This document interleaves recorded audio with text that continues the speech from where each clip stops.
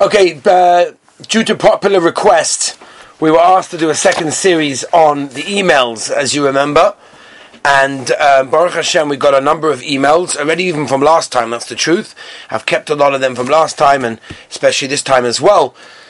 So, before we begin, any of you that do want to send an email in, please, we'll be doing this for a couple of days, aw@etrog, etrog.net, net.il, aw@etrog.net.il. Now, we're gonna reverse the series in a different way. Last time we started with a hashkafa question. Today we're going to be starting with more of the halachas. It's going to take us some time. Kobe will go backwards and forwards. We'll mix and match. We'll do a little bit of both. There is a tremendous amount to do. I apologize for those people that sent in emails, some of which are not on the screen right now, so maybe we'll wait for those ones. But I'm not going to be able to get to all of them. And the purpose of what we're doing this for is as follows. The purpose of this is, and I'm specifically picking the emails that I think are applicable to everyone, whether it's halacha shaylas or hashkafa shaylas, right? Number one, halacha shaylas on a get to everyone, and they're interesting to hear, and that's what I got from the Olam as well. You know, the guys very much wanted to do this, and I asked, I didn't need to do this, but I always try to reply to the email as well. But I think the guy said that it just sort of broadens your mind in different shaylas and different halachas from different sections in Shulchan Aruch.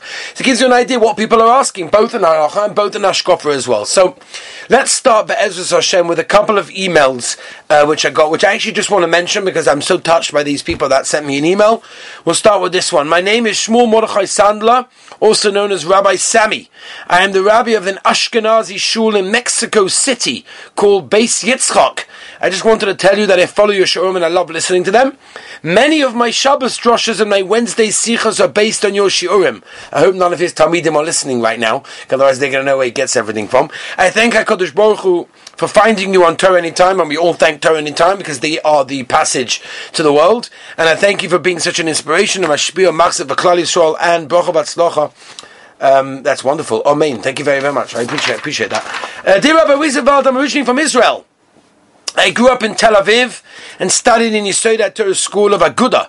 Later moved on to a village called Chashmonoim next to Kiryat Sefer and learned there in a yeshiva called Tichonit. After my army service, I moved to Leipzig. I don't know if I'm pronouncing that right. That's in Germany. To learn and Baruch Hashem to work. I found out about Yeshua as a podcast. It sends me back to my years, and I have current time and good impact on my further religious learning, as we don't have here much shiurim. Greeting to Eretz HaKodesh. Sahar. Beautiful. Welcome. Thank you. Hello, Rabbi. This is Yaakov Zevi from Dallas, Texas. Rabbi said we're going all over the world over here. First of all, thank you for the shout out. There we are in the Daf Yomi share. Second of all, you see now all you guys who have to write emails. Second of all, my mother, who has listened for years to all of your shiurim except for the Daf Yomi. Look at that! Wow. I had a question for you. Our question is: we know that a Jewish baby in the mother's stomach learns Torah. But what does a non-Jewish baby do in the non-Jewish mother's stomach? Thank you so much. We love the shiurim. I have no idea. I mean, we know that a boy learns Torah, is taught by a malach, forgets the Torah when it comes out. What a baby that is a non-Jew is not mitzvah in Torah. It's brought down from the Chachmei HaScience in this generation, that they recognize words, they recognize music. There's a lot that you can even talk to your baby, and they remember and they recognize the mother and the father's voice, and it calms down the baby, and it's supposed to be very therapeutic and v'chole v'chole. But from a halachic chazal aspect, I personally am not aware of any Mar Mekomis. If anybody out there knows of any Mar Mekomis, please send it to me. I would be very interested to hear if there's any chazal on this particular thing. But as far as I know, I'm sorry, I don't know. Another interesting one. This is probably going on our Tzeder Shiurim, right? We had a Shiurim on Tzeder, trapping animals. And this is from BBC World News. I'm assuming this is not from BBC themselves, because I'm assuming BBC World News are not listening to my show on Torah Anytime, but you never know. But there's no hello, thank you, goodbye, or I want to donate $1 million to the yeshiva, but it just goes straight to the crunch. What would you say is the world's most dangerous animal? Go on, South Africans. A shark? A tiger? What about a crocodile? Although these apex predators are terrifying killers, the world's deadliest animal, year after year, is actually something much smaller. The mosquito. BBC World News. I don't know. I guess that's going on what we were saying by trapping the animal. By Aaron's muskim. There we are. See? Look at that. Unbelievable. The smallest thing. It's like the coronavirus. The smallest thing. We can't see it. Terrified the world. Closed down the world. Incredible. Anyway, let's move on. Let's get to some gewaldige kashas. Okay, good day. I'm a Hasidic homemaker living in Borough Park, Brooklyn, and I listen and enjoy and promote. That's gewaldig. Thank you. Your show on Tony Time. During the early days of Corona lockdown, when schools still hadn't set up learning systems, I had my teenage daughters watch all of your Lama Test Malacha shit every day. They learned and enjoyed the learning, which was gewaldig. Yes, the accent had a lot to do with it. Aha, you see? Told you. Your recent series on meat and milk was excellent review for me. Baruch Hashem, I learnt most of the halachos in high school, and your running through them was a great refresher. Rabbi said, take note, guys. These are seminary girls that know their halachas. You're going to marry one of these one day. Okay. I do have a question about the Dover Chorif issue. I was under the impression that it's the pressure of the knife cutting combining with the pungent character of the food that turns the onion into a piece of meat, so to speak. Is it also cooking in a meat pot? Practically speaking, when making a parav soup, I am careful to use a parav knife to chop the onion up. Is that effort for naught if I cook it in a clean, probably in a benyome meat pot? Am I wrong in my recollection that such a soup cannot be eaten together with dairy, but it's completely parav and doesn't make you fleishig after eating it? So the truth is, the matter is, there's a little bit of a confusion over there, I see, that it's true, Dochka de Sakina, the Gemara in Avodah Zarah, Paskin and Shulchan Aruch and Yeridei, Simon Tzadibov, tells us that yes, the pressure of the knife does cause the taste to extract from the knife, as we mentioned in the Shiurim before Shavuos, but the same would apply by cooking it in a pan. So if you take an onion that was cut with a parav knife, and you now cook it in a clean, Einoi Ben Yoimoi fleishik pan, that onion is now fleishiks. Now, would you have to wait 6 hours after it? Absolutely not. That's because Rabbi Kiva Eger in Siman Peites says that it doesn't have both properties of Rambam and Rashi, and therefore you do not have to wait 6 hours after eating the onion. Okay. Let's move on. Along those lines, this is probably the biggest challenge for me in the kitchen, keeping my parav kaling parav. Could you please clarify for me, what is the status of a parav knife that got thrown into the fleishik sink? It sits there with fleishik gomor sometimes, and I use pretty hot water when I wash the dishes. Can it still retain its parav status? I'm normally careful not to do that and leave the knife on the side of the sink until I get into washing, unless you tell me that's not necessary, and which would be amazing. What if it accidentally fell in and I find myself washing it with very hot water? Thank you for taking the time to answer these shilas. What is the app that you keep on mentioning?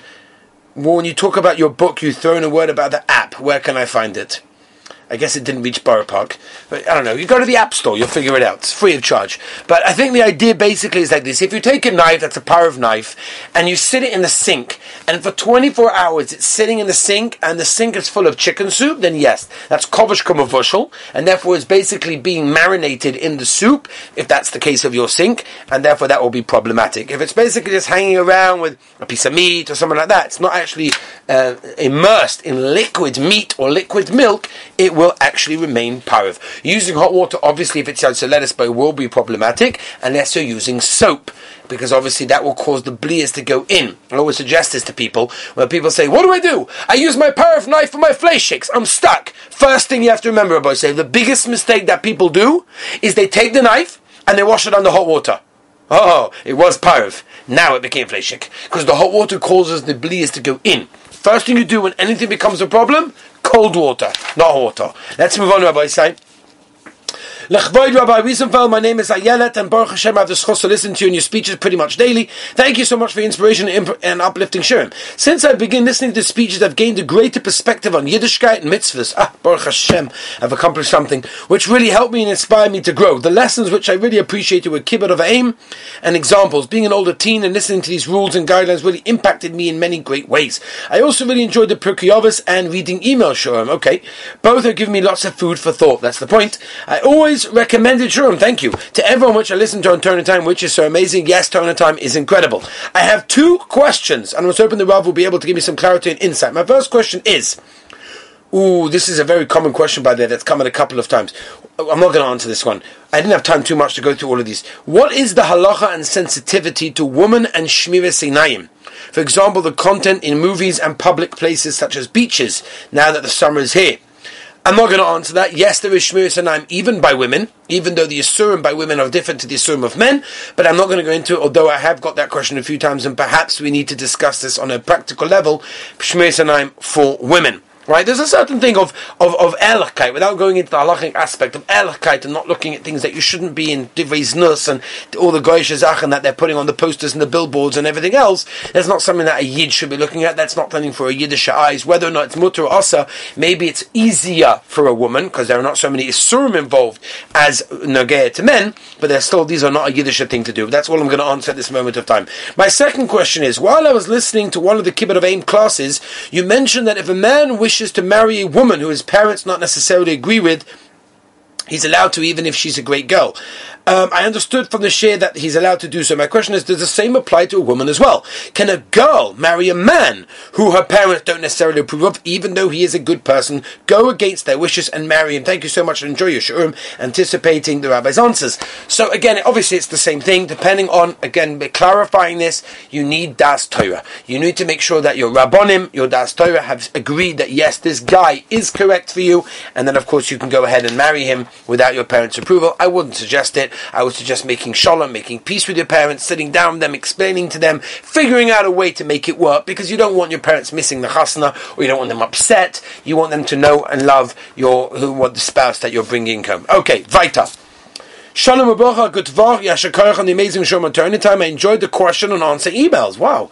I actually didn't realize so many people enjoy these question and answer emails. For me, it's like, certainly, I get these emails, I have to answer them, but I didn't realize other people actually enjoy, listening to questions that other people, but anyway. I wanted to know if you could provide me some guidance on properly checking strawberries for bugs. Looking at the different organizations, I'm left confused. Some say fresh strawberries cannot be cleaned and checked at all. In general, when it comes to tolaim, I find the opinions to be so varied.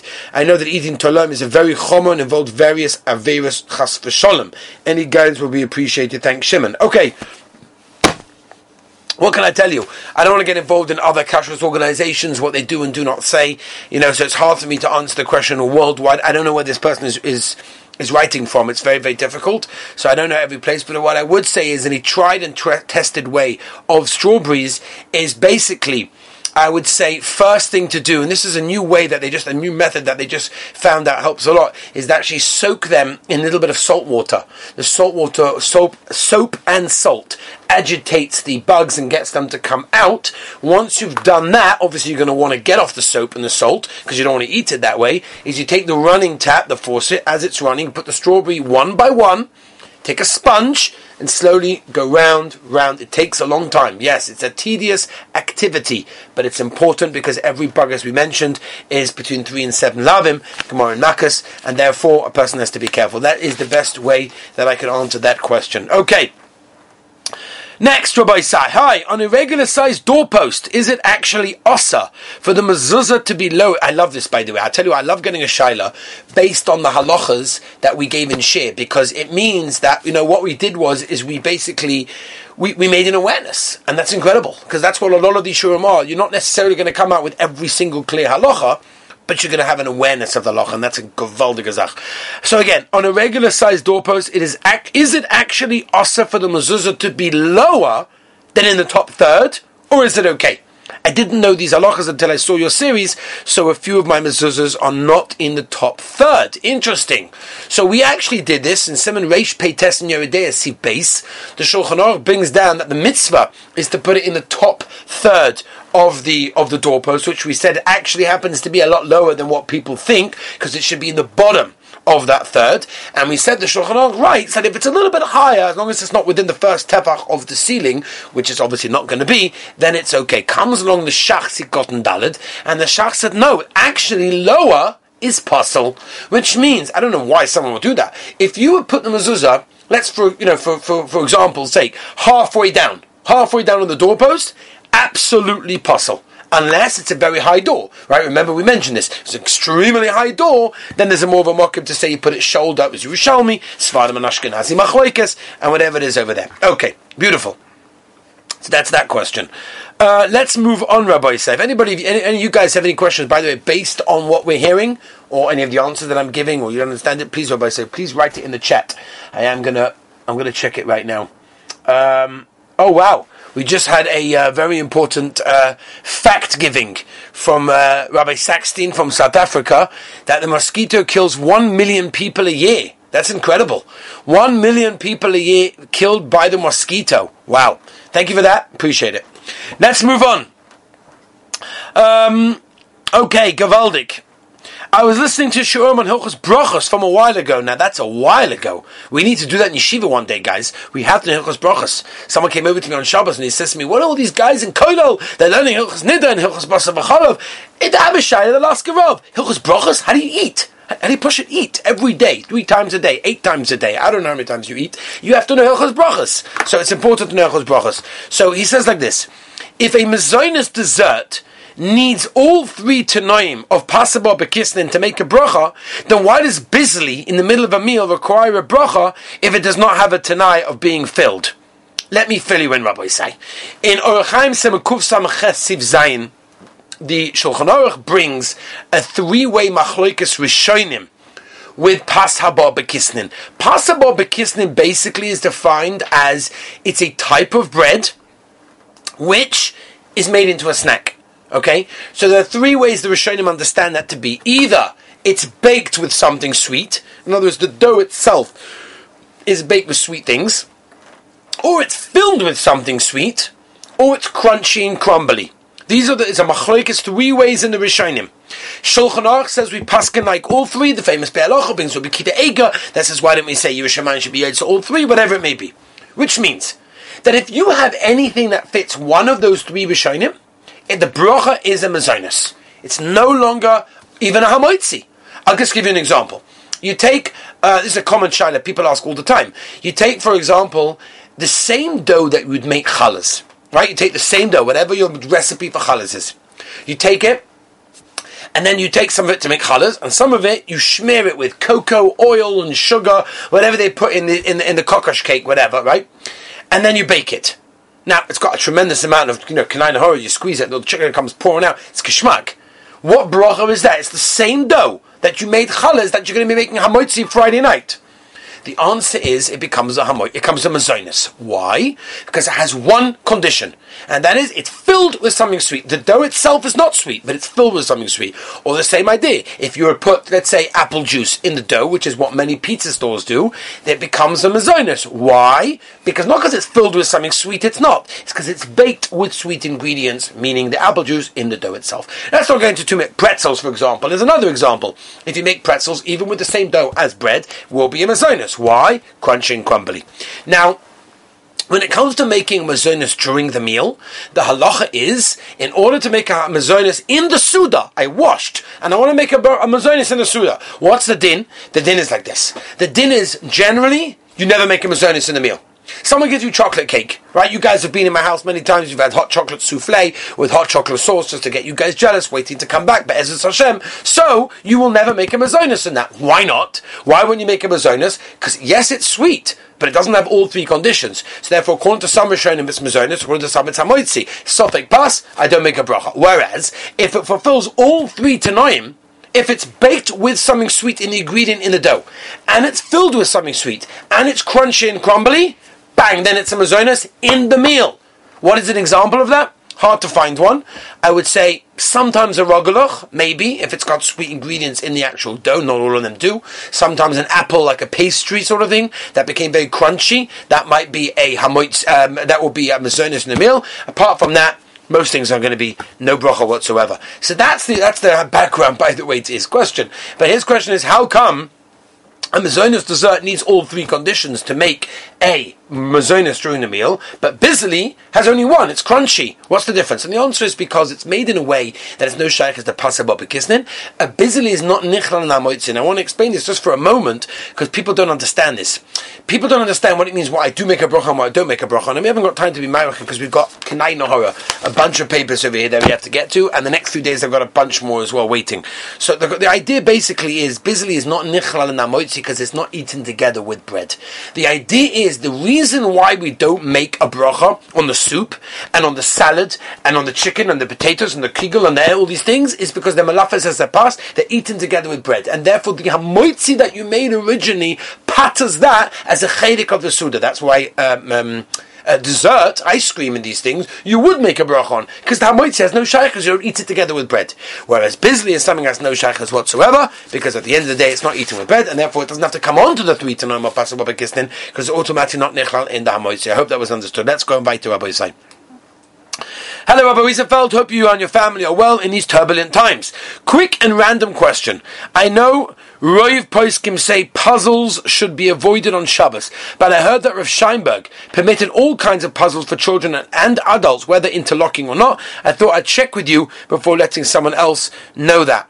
If that's okay. Thank you very much. Okay. This comes from London, actually. Look at that. So the Maisa, Rav Scheinberg was quite makel. He held that children's activities and children's toys cannot have a shame boine or kosev on them, and therefore will be mutter. I'm not so sure he said that by adults. He said that by adults as well. But for sure, when it comes to children, there's a major mokum to be makel, because you cannot say a shame binyan on a kid's toy. Let's move on, Rabbi Yisai. Okay. Hi, Rabbi. Hi, Rebbe. I learned a lot from you, so you're my Rebbe. Okay, nice to meet you. First, I'd like to thank you for everything you do. Don't know why other yeshivas don't learn halacha. I think it's the important thing before anything else. I gained and I grow so much from you. Thanks. There we are. Thank you very much. Shivas based David. There we are. I have a few questions. If someone made a dent in my car and he gave me money to fix it, and I decided not to fix it, do I need to give Maisa on this money? Interesting shaila. I actually don't want to go too much into this, because the truth is, all of these questions, we can spend hours on these things. The truth of the matter is, no, I don't think you have to give Maisa money from there, because it's not really considered to be a revach. A revach means you made money. You worked, you made money. Someone gave you a present, you made money. Over here, the value of your car goes down. Not only that, if you want to sell it, you're going to have to fix that dent, or you might have to give a lower price because of that dent. So therefore, if it went down, I don't think that money is considered to be miserable. I don't think so. Without going into too much detail, because we could spend hours just on that question. What a great question. Let's move weiter. When you saute onions with a new pot, but the onion was cut with a meat knife for the next 24 hours, is this pot considered to be ben yoma of meat? Interesting question. Will depend on how much oil, and if a meat knife was used in the last 24 hours, then possibly yes, but it is a machoikas between the Mogen Avram and the Eben Oizen Yeridei Simon Salivov, which the Mishabur and Tov Tzalidalad and Hilchos Shavuos does paskin lahachme, and therefore you should try not to do that. After listening to your Shabbos speeches on Losh, who remembers when we gave those? I don't remember doing that in Yeshiva. And how to make the egg on Shabbos. I spoke to my parents about it, because my mother was doing it, in a way that you said is osa. Here we go. Kibbut of aim problem. So my father asked a very well-respected Rav, and I'm not going to say where it is, although he writes where it is. And he said that when it comes to preparing food, there is no problem. Sorry? Is there such a thing? If not, from where is he making a mistake? Thank you very much. I actually met you in Gourmet Glut in Lakewood not long ago. Hi. Don't remember you. Sorry. What can I tell you? I don't want to speak badly about anybody, but I have no idea what that means. Anything comes to prepare food, there's no problem? Really? We can put on a light if you want to prepare food? You're allowed to do toichen in small pieces when you want to prepare food? Chas v'shalom. Lo matzinu, I don't know what he's talking about. Losh is all about preparation of food, and it's also doraisa. When you make Weetabix, and when you do the ayam mitzvibel and the tuna with mayonnaise and all of these things. We've spoken about Rabbi Yisai. Shem Yerachim. I don't know where this Rav is making a mistake, but I guess he has to do chazor. That's all I can say. Weiter. Thank you so much for the amazing shiurim. I constantly listen to them. Hashem should give you all the best. Amen. I do have a question about Lashon Hara. It's actually for my wife. You know, there's people. It's not for me. It's for somebody else. Anyway, are we allowed to discuss if a certain Rav or person is a manipulator or controller? Whoa. Because one of his disciples is a friend of ours, so we know how to deal with him. Possibly as a little bit of this midah from his Rav. I don't know what that's talking about. I don't really understand the question 100%, but the fee I understand it, if you want to make sure that the Rav is a normal fellow and you want to make sure that no one's getting manipulated by him or controlling by him, then I guess it would be a good thing to discuss it, because you want to make sure that someone, but obviously you got to know about it firsthand, and obviously you can't exaggerate, and obviously you can't hate the Rav, and obviously you got to fulfill all the 7 Tanoim that the Chofetz Chaim brings us, and the Ikar is Lutoi Eles, and you should tell the person we're discussing it, Lutoi Eles, and that's a very, very important thing for a person to realize. Moving on, Rabbi Sai. This is obviously going on our recent share. The sticky pads that catch mice on. Once the mouse gets stuck on it can't get off, and sometimes it tries hard to get off. Then it starts bleeding, and eventually it dies from starvation. Is there any point, or is it the nice thing to do to drop something heavy on it so it dies instantly and doesn't suffer anymore? I think the answer will be absolutely. I think if you see that it's stuck and it's got a problem, then yeah, I think you absolutely should. If it's Tzar B'Lechaim, if you see the animal is under intense pain, then I think absolutely. I mean, that's a pretty heavy thing to do. I don't know how you're going to do that, but yeah, you absolutely should do that. I think we're going to end over here. I just mentioned the last comment that he says, FYI, right, for your information. Oops. It's very frustrating when the Rebbe brings up very interesting side questions but then doesn't answer them. Such as the question about the buzzer. I have no idea what the question was, but I definitely agree with you. But I apologize. What can I do? We only have a limited amount of time, and we've got to finish Kol HaTorah Kulei, so I don't have time to go to every single situation, but I just want to give you a bit of a taster to whet your appetite to much more. Rabbi Say, there is a ton more to do over here. There's a ton more to do. So I hope you enjoyed a little bit about today. There really is tons more to do, Rabbi Say. So, Emet Hashem, join us tomorrow. We're either going to do the halacha or we're going to do the hashkafa. Be'ezus Hashem Yisbarach.